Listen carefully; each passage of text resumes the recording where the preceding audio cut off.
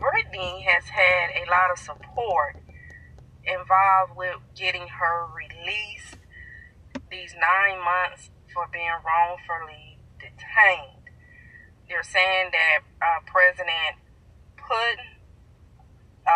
had a lot of pressure on him and that he was ready to get this over with. Now, it's just time to move forward.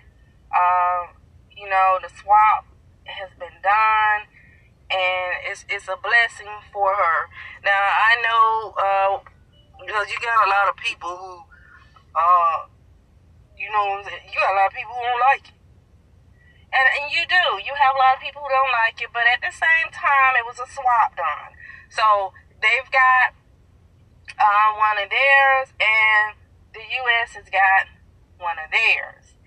Now, what's going to go on with this 9-year sentence, if it's going to be able to be reduced or how that works, I don't know. But the main thing that needed to be done here is to get her back over into the U.S. Now, she was last transferred in Russia. She was transferred to a penal colony, which they were saying was one of the worst prisons you could be in. And she was experiencing just a lot of stuff that she shouldn't have been.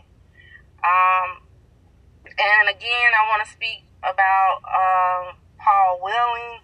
Hopefully that his case can be looked at more, like President Joe Biden was saying, that they're moving different with his case. Russia is looking at his case different. Hopefully that his family can get the same relief soon.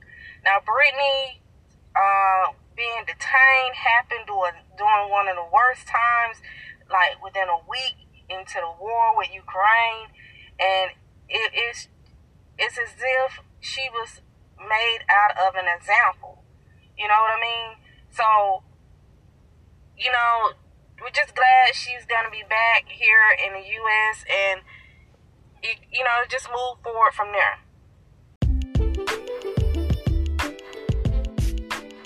It seems as if she's going to be just completely released and back home with her family.